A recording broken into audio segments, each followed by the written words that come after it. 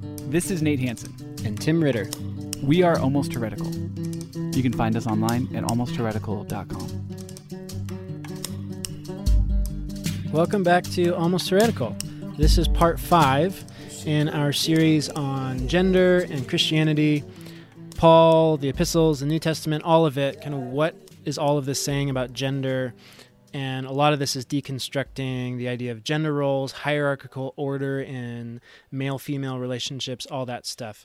This week, I called it a double whopper last time. We're getting into 1 Timothy 2. 1 Timothy 2. I feel like we need that dun-dun-dun music. Oh, yeah. You should do it. 1 Timothy 2. Monique laughed at me last week when she listened to the podcast and said, Tim, I think you meant to say double whammy instead of double whopper. You're just hungry, probably. Which might be it might be true. But I've realized it actually is a really good metaphor for 1 Timothy 2, because I feel like this passage, as much as any other passage in the New Testament, basically represents and has functioned as an incredibly unhealthy source of information and theology for the church that is slowly killing us, but we all think we need more of it, or at least a lot of us tell us we need more of it. And it sounds like you're talking about a famous cheeseburger. Yes. And additionally, stretching the analogy even further, I basically feel like interpretations of 1 Timothy 2 are like the hermeneutical theological equivalent of fast food, where basically no one takes the time to actually think about what the heck they're doing or what they're eating. We just all accept that this is what food tastes like. Did you see the advertisements at the World Cup on the side of the pitch? It's not a field, it's a pitch. Anyways, did you see the advertisements on the side for like McDelivery? Oh, yep. That's like the epitome of not thinking about what you're doing. Like if going through the drive-thru at McDonald's is not bad enough, it's like just picking up the phone and like, I just ordered it. It's just coming. I don't know. It's going to be here in 5 minutes. I don't know. I just did it. I'm certain, though, that millions of people ordered McDonald's during the World Cup. Okay. Double Whopper. Wait, the Whopper's that's not McDonald's, is it? That's Wendy's. That's Burger King, BK Lounge. Come on, dude. Oh, yeah, BK Lounge. Sorry. What does Wendy's have? The best fast food out there. The square patties? Square burgers. Yep. And a little girl as their icon. Yeah. Okay, so here's the deal. The reason I originally called this a double whopper is from our perspective, there's just so much in this in terms of interpretation. So in a second, I want you to read, I'll just have you read all of 1 Timothy 2. Basically, it's the last few verses of this section that relate to this debate, complementarian, egalitarian debate over gender roles. And this passage in 1 Timothy has been the passage used the most to perpetuate the most pieces of this complementarian idea that men are supposed to be in positions of power and women are supposed to be subservient. Especially in roles in the church. And so there's a lot to unpack, basically, how this text has been interpreted and used in problematic and toxic and unfair ways. And then there's just so much, even though it's such a small passage, there's so much to consider to actually begin to interpret this passage well, that there's just a ton to get into. So I've got a massive list of notes. And I think the best thing we should do is kind of charge through it. And Nate, you just interrupt me anytime you want, anytime you've got a question or pushback, or even like... I love doing that. Yeah, and you're good at it. So every time sort of I've asked you like, hey, what's your background or like kind of what do you sense from this passage?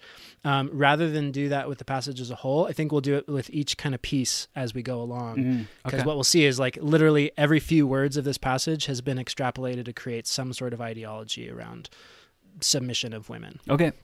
I like it. Let's do it. Bow, bow, bow, bow. Bow, bow. That was very Seinfeld-esque. Okay. I immediately wanted the Seinfeld theme song. Can we just have it? Boom, boom, boom, boom. Okay, 1 Timothy 2, Nate. 1 Timothy 2, instructions on worship. That's the heading in the NIV. Oh, wait, Nate, let me share too. I think there's a good chance this conversation is going to be a two-parter since there's so much. Okay. But let's just tackle it as one conversation and see how long it goes, and maybe split it in half, maybe keep it in one, but we'll figure that part out later. Okay, 1 Timothy 2, instructions on worship. I'm going to read the whole thing, and it's only, 15 verses? Okay, but don't read the part that says instructions on worship, because that's... Okay, I just took it off. We'll talk about that soon. Okay. Not instructions on worship. I urge then, first of all, that petitions, prayers, intercession, and thanksgiving be made for all people, for kings and all those in authority, that we may live peaceful and quiet lives in all godliness and holiness. This is good and pleases God our Savior, who wants all people to be saved and to come to a knowledge of the truth. For there is one God and one mediator between God and mankind, the man Christ Jesus, who gave himself as a ransom for all people. This has now been witnessed to at the proper time. And for this purpose I was appointed a herald and an apostle.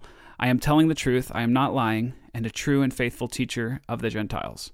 Therefore I want the men everywhere to pray, lifting up holy hands without anger or disputing. I also want the women to dress modestly, without decency. With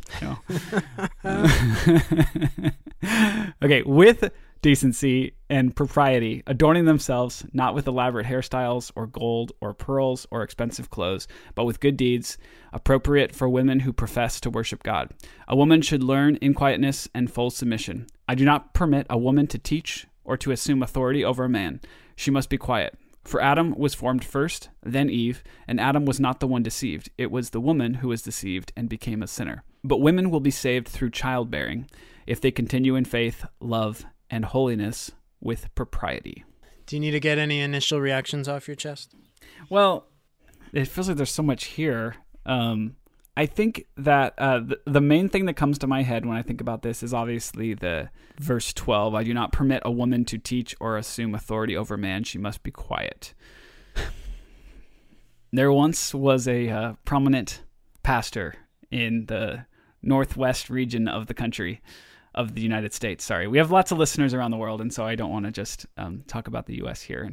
But anyways, there was this pastor in the northwest region of the United States, and he would teach this specific verse like this. He would say, there's two ways to interpret verse 12. You can either interpret it as, I do not permit a woman to teach or to assume authority over a man, or you can interpret it as, I do permit a woman to teach and to assume authority over a man. So he's basically saying there's only one way to interpret this, and if you're not interpreting it that way, you're literally changing what the Bible says. So we have to interpret it as women can't teach or have authority over men. And so, yeah, if you know who that was, then you're probably familiar with that teaching. But even if you don't, you've probably seen that like in the church, that there's just no other way to get around this. So I'm really curious to talk about this today and see what else is going on here. And then there's lots of others with the hairstyles and the jewelry and that kind of stuff that we should probably talk about. But okay, gotcha. Yeah, I mean, I think I was going to say something like this at the end, but I should probably just say it now. Like, I'm pretty critical, and I believe we all need to be more critical of men who have religious authority in the church, who stand up and espouse complementarian ideology. And so people like the person you just mentioned, I think, warrant a whole bunch of critique and pushback. But I also know that whole bunches of people that don't fall into that category, and lots of them women, who literally are just trying their best to understand what the heck the Bible says, also feel like that's the only choice here. Yep. Right? It can be really difficult to understand how that isn't what Paul is saying. And so we've even got some pushback of like, you guys are just twisting the Bible to suit your agenda. You're doing exactly what you criticize the other side for doing. I can totally get how it feels like that, but I just want to say that's because there are so many assumptions that we have when we come to these texts, and that the English translators had when they came to these texts and translated them for us in English, that make it so that feels like the only possible way to read this, that simply aren't the case if we were there in the original context or close to the original context in the Greco-Roman world of Paul and the early church, and if we were reading this in Greek rather than in a translated English by modern Western interpreters. So, all that to say, I totally empathize with all those out there who might be feeling similar to that person you just said, and at the same time, I think that interpretation is actually getting this passage, like many of the others we looked at, exactly backward. And I don't think at all it's twisting the scriptures to try to show that. So let's jump in.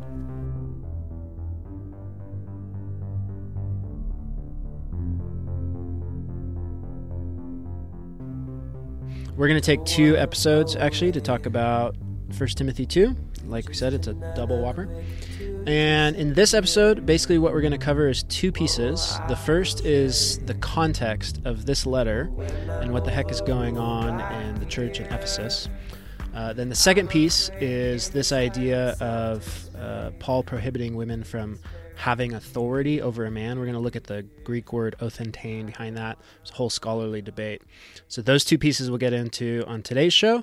And then the next episode, we're going to talk about this whole Adam was formed first, then Eve thing, what Paul is doing in his references of Adam and Eve. And then lastly, we'll get into this crazy women being saved through childbearing, what the heck that means, and show how actually that reveals the logic and context of this entire discussion. But that'll be next episode. Hey, Brian, do you know anyone that was once a teenage fundamentalist? Oh, Troy, you know that I was, because you and I have a podcast called I Was a Teenage Fundamentalist. I did know that. But you know what I find myself asking these days? No, I don't, but I think you're going to tell me. What about all those things that church gave us definite answers for? What are we supposed to think about all those things now? Well, funnily enough, that's what we're doing for Season 5 of I Was a Teenage Fundamentalist. Ooh, Brian, I sense the Lord at work here. He works in mysterious ways. And we are going to unpack these things. We're going to find out what we do think about them now. So tune in to Season 5 of I Was a Teenage Fundamentalist, the official podcast for the Azusa Street Revival. I'm not quite sure that's true, but it is available wherever you get your podcasts. Can I just say too, like, in case scholarly debate doesn't like sound crazy exciting, this is so crazy important. So crazy that I used the word crazy 3 times right there. But this is really, really important because, like we've said before, this is actually impacting people's lives. So the last thing we want to do on this show is just talk about theology for theology's sake and like grab some beers and like, we debate and you could think this and I think that's not what we want to do on this show at all. The reason we care about this is because this is actually impacting people's lives, potentially half the church. We're not hearing from half the church, like we've said before. And so that's why we care about this. And that's why we care enough, and we always do on the show, to dig into the text, to dig into the context, the history, all that stuff, to show that maybe we've had this all backwards and Paul's saying something completely different. So that's our heart. That's what we care about. And that's why we hope you'll stick with us and do the hard work, because we can potentially see how this actually brings a lot of hope to those of us who want equality in the church and want to see that brought to people who don't even agree with that right now. Okay, I just had to get it off my chest. No, it's good. I mean, literally right before I came and jumped into the shed to record, I was talking with my neighbor out front with Monique and Cam, and she basically a conversation came up about jobs and work and church and whether or not I want to go work for another evangelical church. And I basically just shared, no, it's going to be a long time before I even consider something like that. It didn't end very well. And she just shared, and this older woman, oh yeah, totally understand. I was in a Baptist church for a long time and left because I was traumatized. And the way she described it is, it was one of those just submit to everything. Husband's the ruler. Women just have to submit no matter what's going on. So literally just out front in the yard 10 minutes ago, happened to meet a neighbor, like this isn't like a church relationship, like my next door neighbor, who left the church because of theology that was drawn specifically from this passage in 1 Timothy 2 that was used to essentially support domestic abuse and spousal abuse in her life, which is why she walked away from church. Yeah, that's crazy. I think that's such a common experience. Okay, so let's get into this. Cool. So the first piece is context.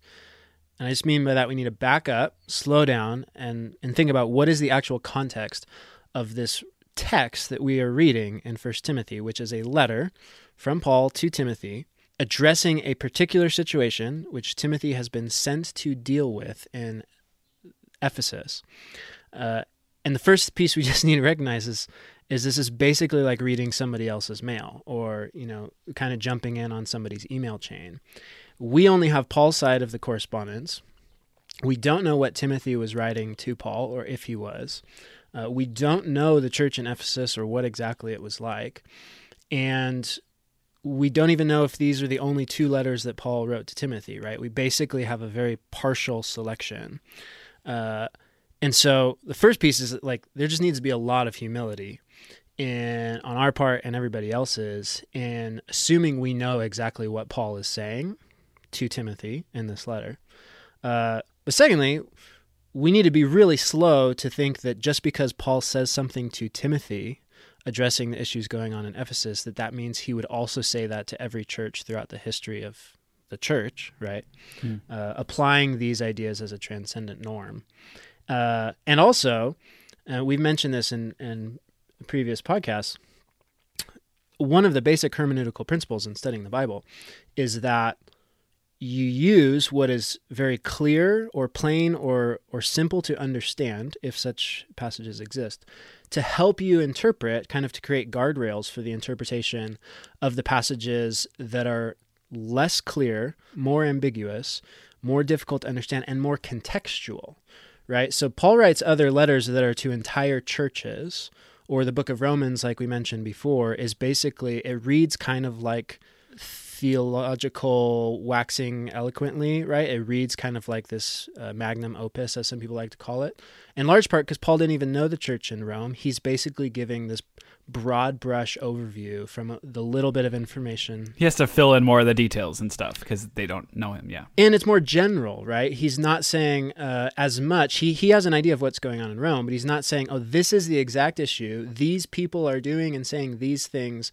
therefore I'm going to say this to deal with those issues. It's more broad, more general, whereas this letter, 1 Timothy and 2 Timothy that follows, is as contextual and particular and context-specific as literally any text in the rest of the Bible, which means, just basically, as a hermeneutical principle, what we think we read in 1 Timothy, 2 Timothy, and then Titus is the other one, where it's just correspondence between an individual to another individual, just from the get-go, no matter whether we like what we're reading or not, should be taken very lightly in terms of how broad-stroked we think the ideas in those letters are supposed to apply to the church in general. And then if it seems like the ideas in those letters might contradict with Paul's ideas elsewhere in more broad, general letters to entire church communities, then we should take a position of naturally defaulting to the theology we see, for instance, in the book of Romans or in the letters to Corinthians. Does that make sense? Yeah, it's like, I feel like that's pretty natural in any kind of relationship or with any other communication. You know, if like you and I talk all the time, or you dig up a bunch of emails between us and you're like, oh, okay, they're like best friends. I get this. And then we have like one text between us or something that's a little bit heated or something like that. And you're like, okay, they're not best friends anymore. They're like, no, it's like just deal with the whole of the relationship, not just this one piece that you found, and apply that to everything. Yeah, totally. So what we'll see is there are actually things that Paul says in 1 Timothy that are exactly the opposite of things he says in other places. But also, I think what we're going to try to do is make the point that what he's saying here in 1 Timothy 2 to women is actually not what it sounds like he's saying, that it isn't him silencing women. But my first point is, if it was, even if Paul here, and so people have contested, some say Paul didn't write this letter, some say Paul didn't write this portion of the letter, and this was added later. There are all sorts of arguments about whether we should even trust this part of this text. But my point is, say, even if we think Paul wrote this and we think what it means is he's defending and perpetuating patriarchy, that is in direct contradiction to the entire rest of Paul's theology, which is elevating the roles of women in the church, giving them full status and authority to operate in their giftings, calling them apostles, deacons. And subverting power structures. Exactly, and calling everyone to give up their status and power over other people. So even if we thought that's what 1 Timothy 2 was saying, we shouldn't take that as theology for today, not because we don't think 1 Timothy is an authoritative text per se, but because it has to be read in light of the other texts that are more clear, more broad, more general. So that's first piece. But again, that's not where I'm going to hinge the argument, because I don't think that's what Paul's saying here. So, so the second part of context, and this is one we're just going to have to summarize. You guys can go do some of your own study. I'm going to give you a bunch of passages within 1 Timothy and 2 Timothy. Basically, what we want to do is ask, what is the context of this letter to Timothy? Why is Paul writing to Timothy in the first place? What is Paul's concern? And what is Paul trying to do? Right? Why is Timothy even in Ephesus? Why did Paul say, leave the rest of the ministry that we've been doing, stay in Ephesus, because there's some really serious issues going on that's worth you staying behind, okay? And it wasn't women are starting to talk. Exactly. And in one way, it might have been. In one way, it's not that at all. So here's the thing. We don't have Timothy's letters. We don't have a historical account of the church in Ephesus. But what we do have is a whole bunch of clues. If you read carefully and train yourself to read in this way, a whole bunch of clues in 1 Timothy and the letter of 2 Timothy, which are very similar letters because they're addressing the same problem. It's just like an email chain. And then what we'll see, there's even some in Acts 19 where it talks about Paul's ministry in the city of Ephesus. And what we can do is piece together some clues that then when we add some further context of what the city of Ephesus was like at the time, based on some good scholarship, we can actually start to see how maybe there's a completely coherent logical strain in Paul's thoughts. So let me just first give you guys the verses if you want to go do your homework, and then what you and I are going to do, Nate, is kind of a flyby summary after having reflected on these verses for a long time. So in 1 Timothy, you can look up chapter 1, verses 3 through 6, chapter 4, verses 1 through 7, chapter 5, verses 10 through 15, and chapter 6, verses 2 through 5, and 20 through 21. And then in 2 Timothy, you can look at chapters 2, 14 through 23, and chapter 3, verse 6. So all of those verses I just listed are pieces where Paul is explicitly or implicitly discussing what the issue is in Ephesus while he's writing to Timothy, in ways that if we read them all, collect them, and sit with them for a little bit, we can actually start to sort of piece the puzzle together of what's going on.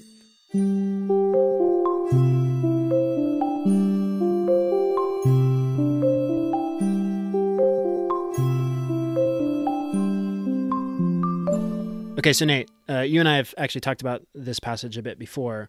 Do you remember what we looked at in terms of what issue is happening in the church in Ephesus, why Paul is writing to Timothy, what's being addressed here? Okay, yeah, wasn't there a lot of kind of false teaching going around? Not bad doctrine, but they were thinking they shouldn't get married because, I don't know. But wasn't there a lot of just bad stuff going on like that? Yeah, I think so. The way I would summarize it is the concerns are false teachings and false teachers. And so this theme runs all the way through both 1 and 2 Timothy. The reason Timothy's been sent there is to deal with these false teachings, which, again, we don't know what they are. We don't have a book that's the false teachings of Ephesus. But there are multiple references. So one talks about myths and genealogies, which actually possibly involves or implies that there are alternative creation stories going on.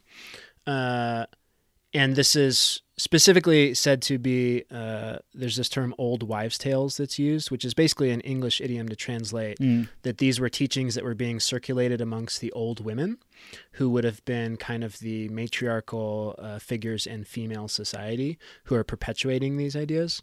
So not don't go outside without a jacket because you'll catch cold. No, not that kind of old wives' tale. Okay. Literally they are...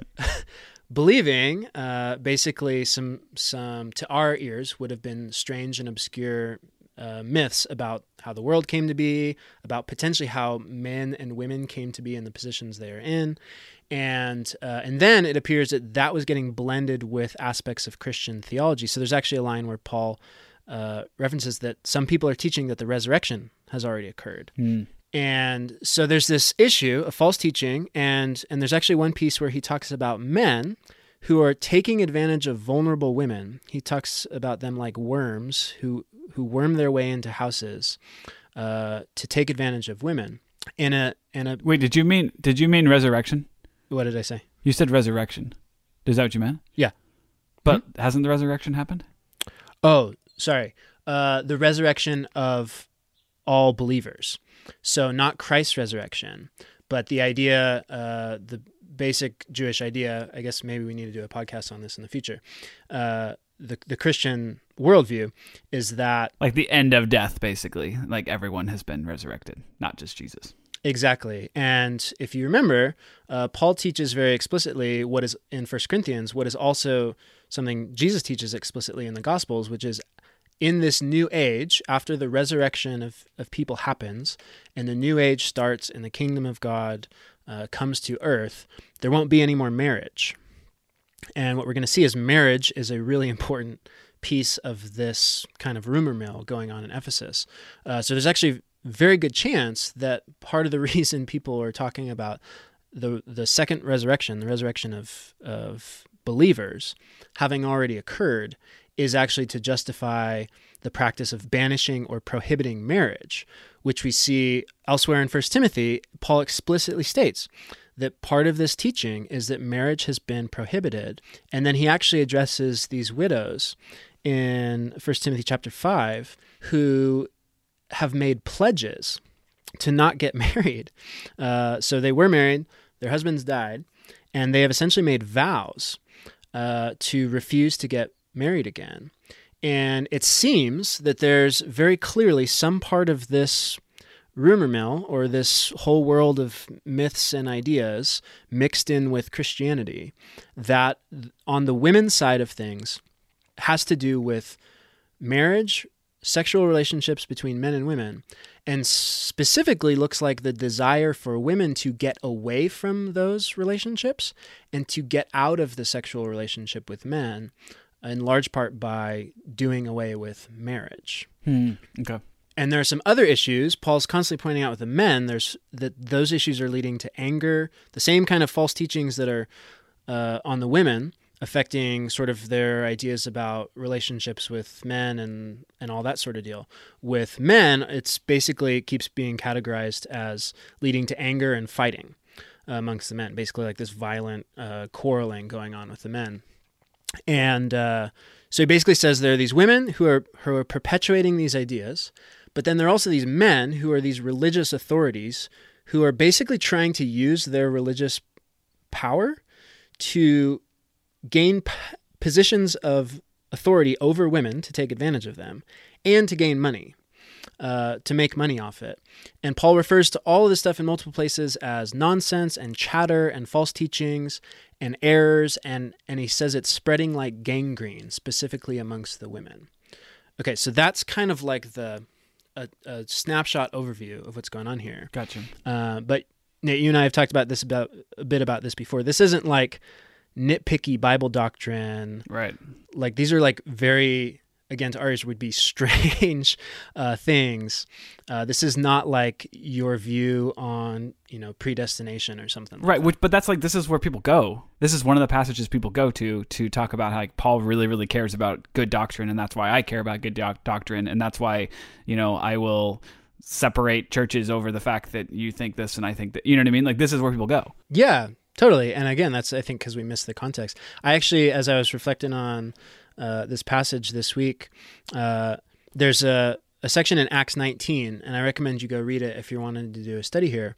The whole chapter is about what happens when the early church with Paul goes into Ephesus and essentially preaches the gospel in the city of Ephesus. And what we'll get to in a second is the third piece of the context is understanding the role of Artemis and the temple of Artemis in the city of Ephesus. If you remember the passage, the silversmiths who are making these little shrines that people buy of Artemis, these little idols, basically feel like the ministry of the church is impacting the economy of their little religious, it's impacting their ability to sell their little religious idols.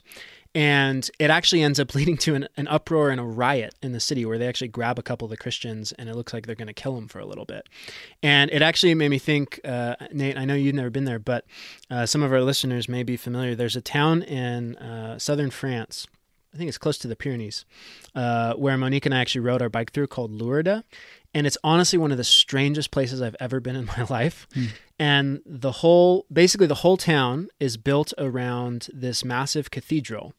And the whole cathedral is built around this myth of this little girl, Lourdes, who had basically a divine encounter that relates to the whole Catholic doctrine of the Immaculate Conception. But then there's basically this water that comes out of this spring that literally hundreds of thousands of people think can heal you. And so it was basically like being at Disneyland for religious tourism. So everywhere you walked, there were stands selling like thousands and thousands of plastic water bottles in the shape of this little woman. And people would buy them and then go and fill up their water bottles from the faucet, right? And literally lines where people bring disabled people and blind people and have them wait in lines to touch this water. Like it really was one of the most uncomfortable settings I've ever been in my life. But it totally reminds me of this, where the temple worship. And Fiji Water is just like studying the business structure here. Like, Yeah, honestly, the reason I bring it up, and if you want, like, even if you just Google image search this town Lourdes, you can kind of get a feel for it.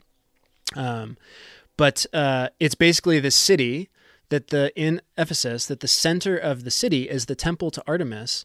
And in Acts 19, even some of the people who are rioting talk about how the whole world knows that Ephesus has a claim to being the home of Artemis. And this is like the center of Artemis worship in the known world. And there's this entire religious economy based around making profit off of people who believe in this Artemis temple. And so it seems to me that there's obviously some element that the men that Paul's talking about, who are trying to take advantage of women and make money, are somehow blending this Artemis cult with pieces of Christianity to gain basically like cult religious power and financial wealth from it. Right. But okay, that leads to our last important point, Nate. What do you know about Artemis? So he was like telling people not to get married because... So something close to that. So Artemis, he was a she. Oh. Artemis was a goddess. Oh, right. It says that in Acts. Okay, yeah. Yeah. So Artemis was a goddess who, especially in Ephesus, there's some interesting scholarship you can look up on potentially that Artemis had a different specific connotation in Ephesus that was a little more subtle in other places where she was worshipped. But the whole focus of Artemis worship in Ephesus specifically was that she was considered the goddess of protecting women in childbirth. And that was born of this idea that she actually helped deliver her brother Apollo when he was born.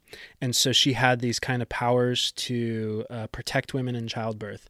And so literally the center of Artemis worship was women who were understandably terrified of trying to deliver a baby, because for women, dying in childbirth was the number one cause of death in most of world history until relatively modern medical history. Right. Women would be terrified of facing giving birth to children. They would essentially worship Artemis and hope that Artemis, would protect them from dying during childbirth. So can you see how that element, that literally this city here is the center of the deity for protecting women from dying in childbirth, might have some connections to these false teachings around marriage and sex and that kind of deal? Yeah, totally. Because if you don't have like any of the power, and your husband basically can have sex with you when you have to, like, and he can, then you're pregnant, and you're basically pregnant whenever he wants to be, and you have a very legitimate or a higher chance now of dying because of that. You would maybe go after something else, another teaching that gave you hope and a way out of that. Yeah, totally. And we'll get back to this in a little more detail when we get into the passage on women being saved through childbirth. But it looks pretty clear, and especially you get into some of the details on the scholarship, that whatever these false teachings were was somehow related to women trying to avoid the risks of childbirth, looking in some form to this whole world of Artemis cult worship as a part of that, but specifically looking to get out of marriage in relation to that, because getting out of marriage would have been the only way to get out of sex, right? As you just said, women in ancient Greco-Roman world did not have control over whether or not they had sex with their husbands, and they didn't have control over whether or not they got pregnant. That was entirely up for the husband to decide. Which, unfortunately, some people still follow that. But anyways, continue. Some people actually think the Bible's teaching that, which is Yeah. ironically, tragically backward. But basically, it looks like the main driving force behind this set of false teachings on the women's side of things is to protect themselves, rightfully understood. And what we'll see next time is Paul's actually very empathetic and understanding to that. And I think that you can see this most clearly when in chapter 5 of 1 Timothy, he talks about the young widows that we mentioned who don't want to get married because they've made this pledge. Do you remember Paul tells them to get married? Right. And I don't know how well you remember this, but in 1 Corinthians, Paul addresses widows, and he specifically says, you should not get married. He says, I think it's better to be single. Don't try to get married again. Take advantage of being single. So let's just pause here for a second. In 1 Corinthians, Paul looks at widows and says, don't get married.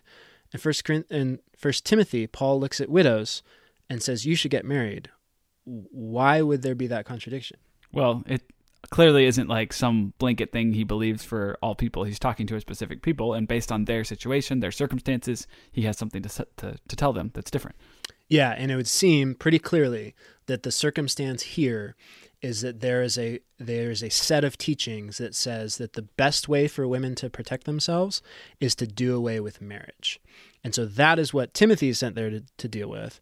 And Paul is dealing with it when he addresses Timothy and how to address the women, and says, actually, there's a better way other than just bucking the whole system on marriage and believing this whole set of ideas related to Artemis. It's actually good for you to get married. And we'll talk more about how that would be next time. Okay. Yeah. Wait, where does Paul say the scripture is useful? All scripture is useful. Like, does that come into play here? Yeah, actually, I think it's a fascinating point. It's in 2 Timothy, again, addressing these same issues. And just think about this for a little while. What we talked about is there are men in Ephesus who are using Christianity in the church and some other form of ideas related to cult worship in Ephesus to gain power and wealth over people. Right? They're taking like this blended, skewed version of Christianity and some ideas about the resurrection and other things for their own self-gain. And that is the context where Paul says, hey, Timothy, all the scripture, the Old Testament, it actually was inspired by God or breathed by the Spirit of God. And therefore, it's really useful for rebuking and correcting and training and teaching in the context where people are using those same scriptures to take advantage of people. Like, I just think the irony is, like, we've built this elaborate set of ideas around inerrancy and what the Bible is and how you have to read it. And if you question any of it, you're like falling from the faith, right? Based on that passage. But ironically, it's literally people who are using scripture in a way that ends up oppressing women, marginalizing women, that Paul tells Timothy, hey, go use those same scriptures and rebuke that crap. Basically, use those same scriptures to say that isn't what those scriptures are pointing to. It's really very similar to what we've said, is we want to use the Bible as a tool to de-weaponize the Bible in the way that other people are using it. Wow, that's crazy. It's like the opposite of how that stuff gets used. Okay, wow, that's weird.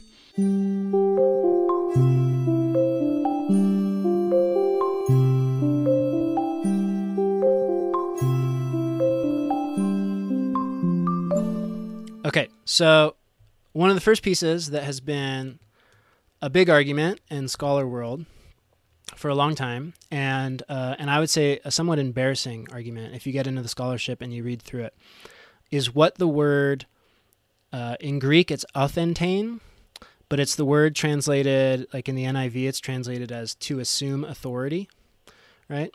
So it says... Or we're back in chapter 2, yeah. Verse 12 says, I do not permit a woman to teach or assume authority over a man. She must be quiet. That's NIV.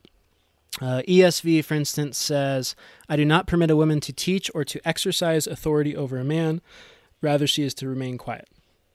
So that word, translated as to assume authority or exercise authority, is a rare word in that it's only used this one time in the entire Bible. There's a whole specific term for this because it doesn't happen very often, and it makes it really difficult to know what a word means. And for a long time, in traditional interpretation, as you see in both of these translations, it's essentially assumed as positive. So I actually want to ask you for a sec. When you've encountered this verse or heard people teach on this verse, what was it said that it means here in terms of a woman having authority over a man? I think just like if she's giving him direction, so if she's standing up and teaching, like in a church or something like that, then she has authority over him. If she's an elder of a church, then she has authority over men inside the church, or potentially men on that elder board. If she is handling the finances in the house, then she's having authority, exercising authority over the man and taking away his manness by doing that. So basically just, like any kind of thing where she's making decisions instead of, or she's instructing, would be authority, I think.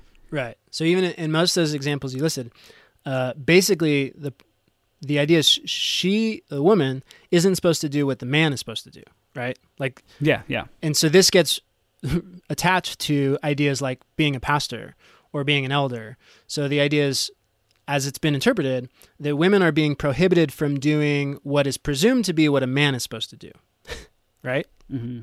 Here, direct from Piper, God intended the man to bear a unique and special responsibility for leadership. That's a direct quote. John Piper from 2015. Yeah. So the big scholarly debate is about what this word actually means. Paul talks about authority and power and rights everywhere, all throughout his epistles, and he almost always uses the word exousia, which means power. He never uses this word anywhere else. So first question pops up is, if that's what Paul is saying, that men are supposed to have the authority, not women, why in the world does he use this word? Then the second question pops up when you go through other writings, specifically some in the Church Fathers a little bit later, where this word has some pretty dramatically negative meanings. For instance, there's a famous passage where John Chrysostom, one of the Church Fathers, talks about being forcibly made to be bishop, and he uses this word to say that they forced him into doing something they didn't want to do. Other passages, this word actually has a connotation of to tyrannize or domineer or to treat someone as a slave, essentially. And in a few places, it's actually used with the connotation of to murder. So what basically a lot of complementarian scholars have done is, and there's one famous study, you can find it if you like, it's by a guy named, where is it? Okay, Scott Baldwin. So there have been a bunch of studies, and people like Schreiner, who we've referenced, will refer to Scott Baldwin's study on the word authentane, where he basically categorizes, I think it's 80-some uses in all of Greek texts that he could find, all the way up to the 15th century, of this word authentane, and then categorizes the connotation of the word. And he admits that sometimes it can mean really horrible things and be completely negative. Sometimes it could be somewhat negative. But then fascinatingly, he says oftentimes it could just mean the positive sense of assuming authority or exercising authority over someone. And then basically, I would say obviously and explicitly, projects his assumption onto the text and says basically you have to dismiss those other uses where it means to tyrannize or to domineer. And the way we should interpret this is it basically means a positive assessment of exercising authority. There's a whole bunch of problems with that, a whole bunch of problems in the scholarship. Westphal points them out. A bunch of other scholars have pointed out.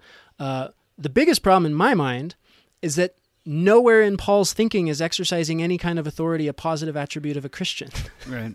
So even if that's what this word meant, that it's a neutral exercise of authority, Paul thinks that intrinsically what it means to be a Christian is to stop exercising authority over people and to act as a servant, the submissive one who gives away their authority. Right. That's even if you grant that this is a neutral word.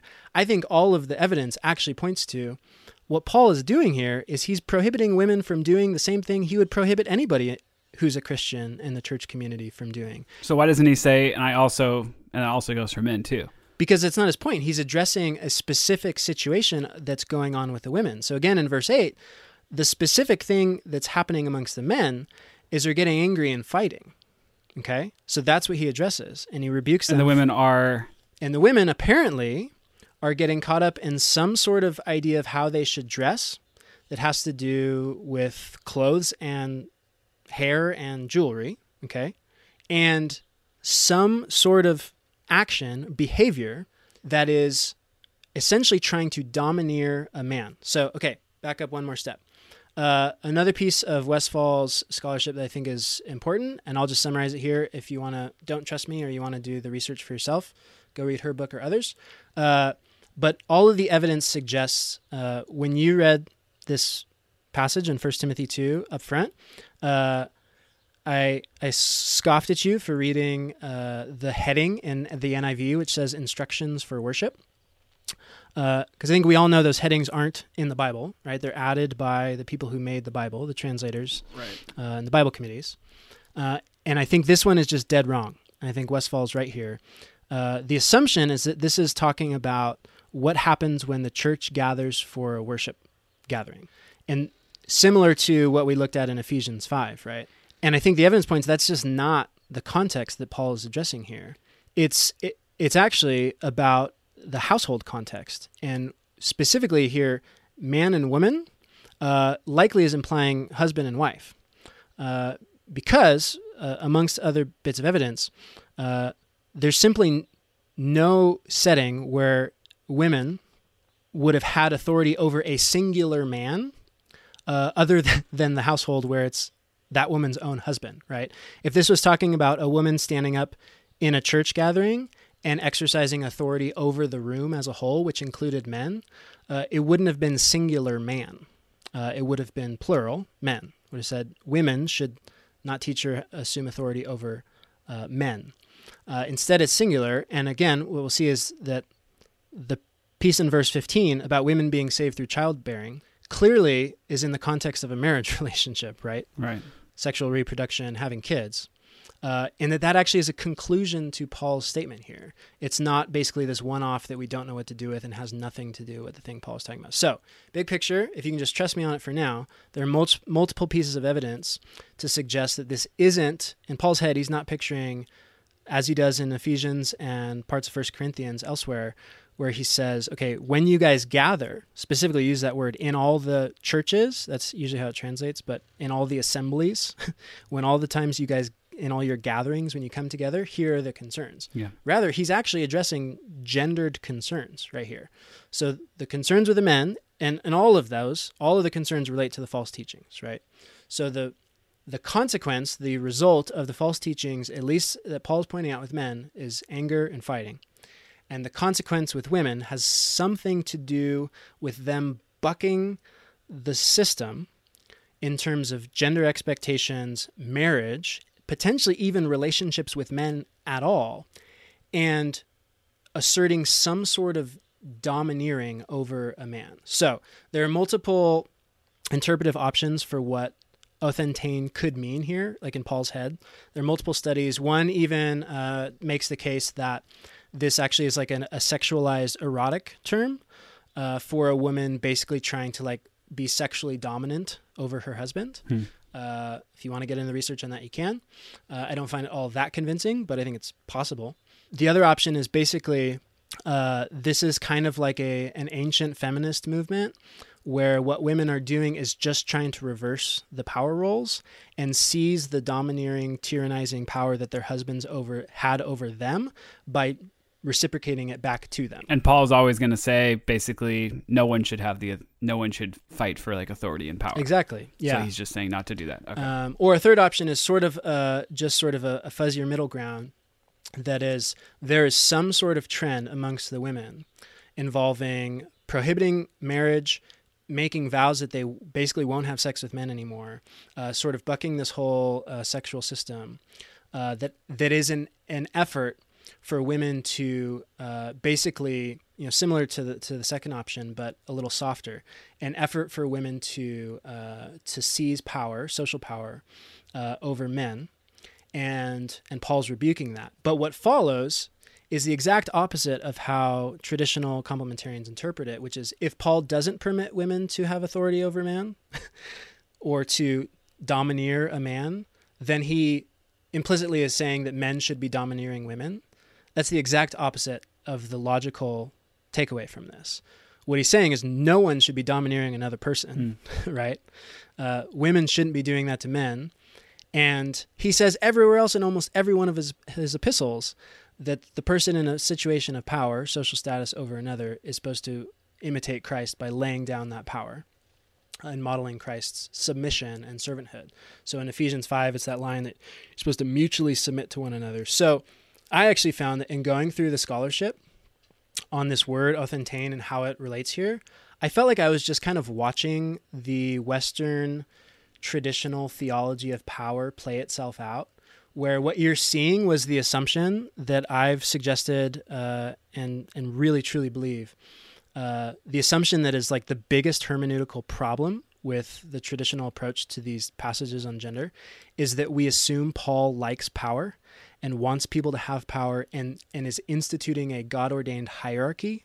Like that's what we think Paul thinks about power. So what you're saying is if we can go back, read all of Paul, read any bit of Paul, and change in our mind this perception that power is good, that Paul's coming to the table thinking power is good, and instead shift to Paul is believing that power is not good and it's something we shouldn't pursue and we shouldn't use and we shouldn't leverage and we don't want to have. We want to push away from ourselves. If you read it from that, a lot of things will just kind of click and maybe look a lot different than you thought they did. Totally. I think that the hermeneutical move, which people like Schreiner and Piper and Grudem will state explicitly, but then many of the rest of us have just been led to kind of assert this view subconsciously or more subtly, says if Paul tells a woman to submit, so we looked at other passages in Ephesians, right, where he tells wives to submit to their husbands. And here, even if you take the positive sense of the word authentane, and he says a woman shouldn't exercise authority over a man, that the complementarian hermeneutic says it therefore follows that what Paul truly believes is that men are to exercise that same authority over women. And then we imply... It's like filling in the void or something. It is. We're imposing on the text a motive for Paul and a whole idea about power and hierarchy in relationships that isn't, for one, it's not here, right? Paul never in any of his epistles tells anyone to exercise authority. Not one time. But I bet if you went and polled Christians, not many people would think that's true, because we're constantly taught that when he tells one person to submit, especially when it's the slave or the woman, right, that he's implicitly affirming the mastery, the exercise of authority of the other person. Yeah. I think that hermeneutical move is a perfect encapsulation of, honestly, the massive theological problem that the Western Church has had for most of its history. It's just revealing our assumption about power and how quickly and consistently we insert that assumption into the text in a way that then makes it so that we can't read this line saying, I don't permit a woman to teach or assume authority over man. We can't read that without filling in men are supposed to have the authority and teach, and that's why a woman shouldn't. Exactly. Yeah, that's crazy. I feel like that's because for a while, like when you were talking and we were, and we got to wrap this one. We got to go to part 2 next time because this is just, it's going to be too long. But when you were talking, I was just thinking, like, this seems like another time of Paul like us trying to wiggle out of what Paul is clearly saying, women are not supposed to have authority or teach or whatever. And I see like the other stuff you're talking about, and I'll probably have to like honestly listen to it again because it was a lot. It was dense. But when you said that we feel like power is a good thing to use and to leverage, and then we read that into Paul when Paul never actually said that, that was huge. Like that changes the whole way I think about Paul, because and honestly it changes the whole way we read these passages, because if he doesn't say the thing that would be so easy to say, then he probably didn't mean that thing. You know what I mean? Like it would be so easy to lay out very clearly what he's trying to say here, as far as the men are supposed to be the ones teaching in the church. Women aren't supposed to be doing that. Like that's a really easy thing to say, and he doesn't say that. Totally. He says, so it's so clear that he's talking about something else. Yeah, and I mean, we looked at it in the conversation on Ephesians 5. He explicitly says both husbands and wives are supposed to submit. But why doesn't anybody see that, right? Like, why is it when we read that passage, that part of it, which is the opening line that introduces the entire logic of the following thoughts, why is it that gets ignored, right? It's not only that we insert something into the text, right, which is Paul's endorsement of exercise of authority, but we insert it so thoroughly that it actually blinds us from what Paul actually says. So here, Paul just doesn't tell men or husbands that they should exercise authority. Elsewhere, like in Ephesians 5, he actually explicitly says, you're not supposed to do that. Yet we somehow walk away going, yep, Paul's just reinforcing patriarchy, and the New Testament therefore just has this masculine, patriarchal feel, or as Tom Schreiner would put it, it's emphasizing the priority of men. John Piper, 2012. For the sake of the glory of women and for the sake of the security and joy of children, God has made Christianity to have a masculine feel. He has ordained for the church a masculine ministry. Yikes. Way to end it on a downer note, Nate. There's obviously more we have to talk about here and push back on and come to a better understanding on. So that's part 2. Come on back next time. And also check out the Junia Project, juniaproject.com, Junia project.com. They have more articles and stuff on the word authentane and the meaning there. And we love all the work they're doing, so go check them out. If you have any questions or anything like that, we'd love to hear from you. You can visit our website, almostheretical.com, and get in touch with us there. All right, we will see you next time. Peace.